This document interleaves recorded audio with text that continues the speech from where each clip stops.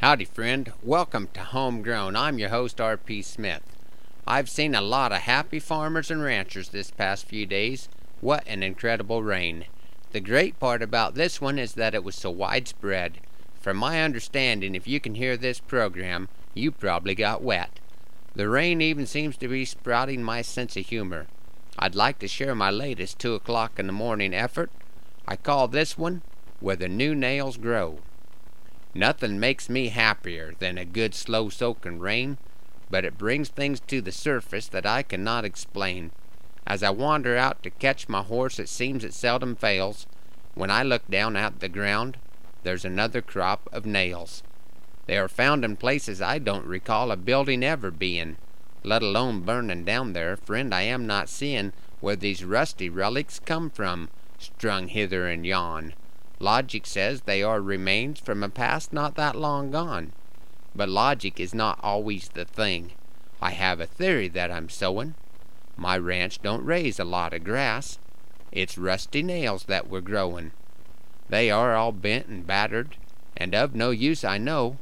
I wish I owned the ranch where the new nails grow. Maybe it's more like a farm, where they sprout in a shiny row.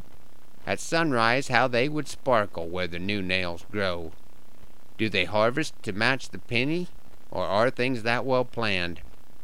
Does the field grow to railroad spikes when they get a thinner stand?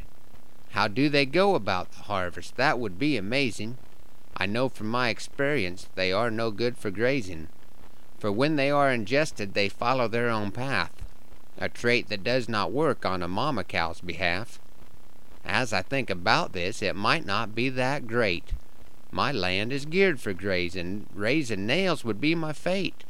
The rain might come at the wrong time, a loss I'm realizing, with 2,000 acres hit by rust, 'cause I was too slow galvanizing. The staples and the baling wire from the combine's metallic chaff would fill the magnets on the mixer box when I fed it to a calf. Let's forget about raising nails. It is straining on my brain. I will pick up the ones I find and be thankful for the rain. Let's finish out today's show with a song from Montana artist D.W. Guthrie. I would like to dedicate this one to Don and June Holman, who are teaming up to earn June a trip to the National Finals Rodeo.